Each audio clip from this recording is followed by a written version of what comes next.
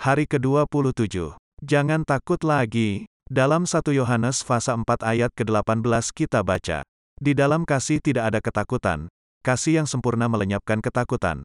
Sebab ketakutan mengandung hukuman dan barang siapa takut, ia tidak sempurna di dalam kasih. Ketakutan adalah perompak destiny. Ia menghalang kita memasuki apa yang terbaik dari Tuhan untuk kita. Antonim ketakutan adalah kasih, kasih Tuhan yang sempurna.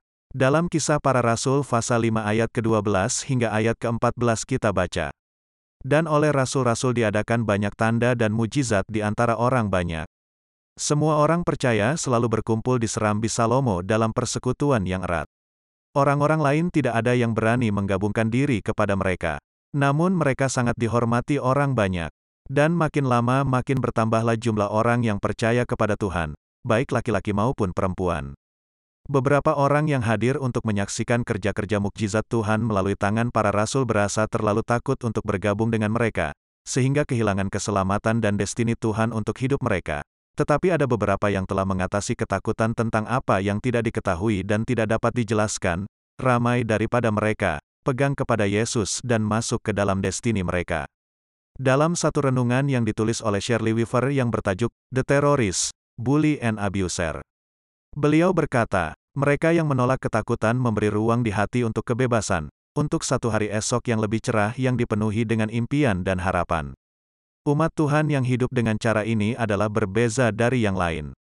Buangkan sebarang bentuk ketakutan dan jalani hidup dengan sepenuhnya, sekarang juga. Sekalipun aku berjalan dalam lembah kekelaman, aku tidak takut bahaya. Pengganas itu berbeza. Keganasan adalah berasaskan ketakutan. Semua keganasan berkembang dalam hati yang keji.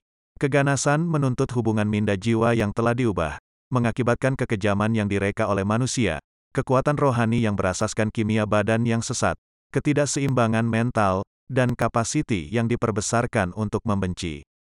Pengganas itu rabun dengan sistem nilai yang melanggar undang-undang. Semua keganasan beroperasi secara bersembunyi, berkedudukan untuk menyerang secara tiba-tiba. Keganasan yang berdasarkan ketakutan adalah pentas untuk menyebarkan ketakutan untuk melumpuhkan kebebasan. Keganasan adalah roh yang diilhamkan oleh iblis. Tuhan bertentangan dengan ketakutan karena Tuhan adalah kasih.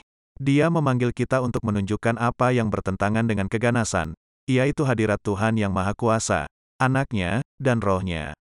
Kasih-Nya membebaskan kita dan orang yang kita layani daripada kitaran seksaan ketakutan. Kita dipanggil untuk menguatkan seramai yang mungkin dengan kedamaian dan shalom dan melakukan sebanyak yang kita boleh, sekerap yang kita boleh, untuk menyinarkan terangnya ke atas kegelapan ketakutan. Hari ini, jangan takut akan apa yang tidak diketahui dan lawanlah pengganas rohani. Katakan tidak kepada ketakutan. Bukalah hati Anda untuk terima kasih Tuhan yang sempurna yang dicurahkan oleh Roh Kudus.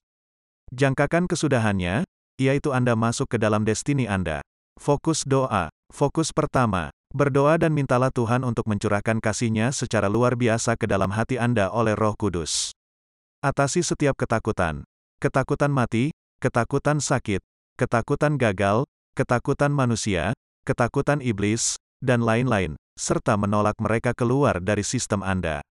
Fokus kedua, berdoa syafaat bagi mereka yang berada di bawah ugutan dan ikatan ketakutan dalam bentuk apapun. Ucapkan kasih Allah ke dalam hati mereka.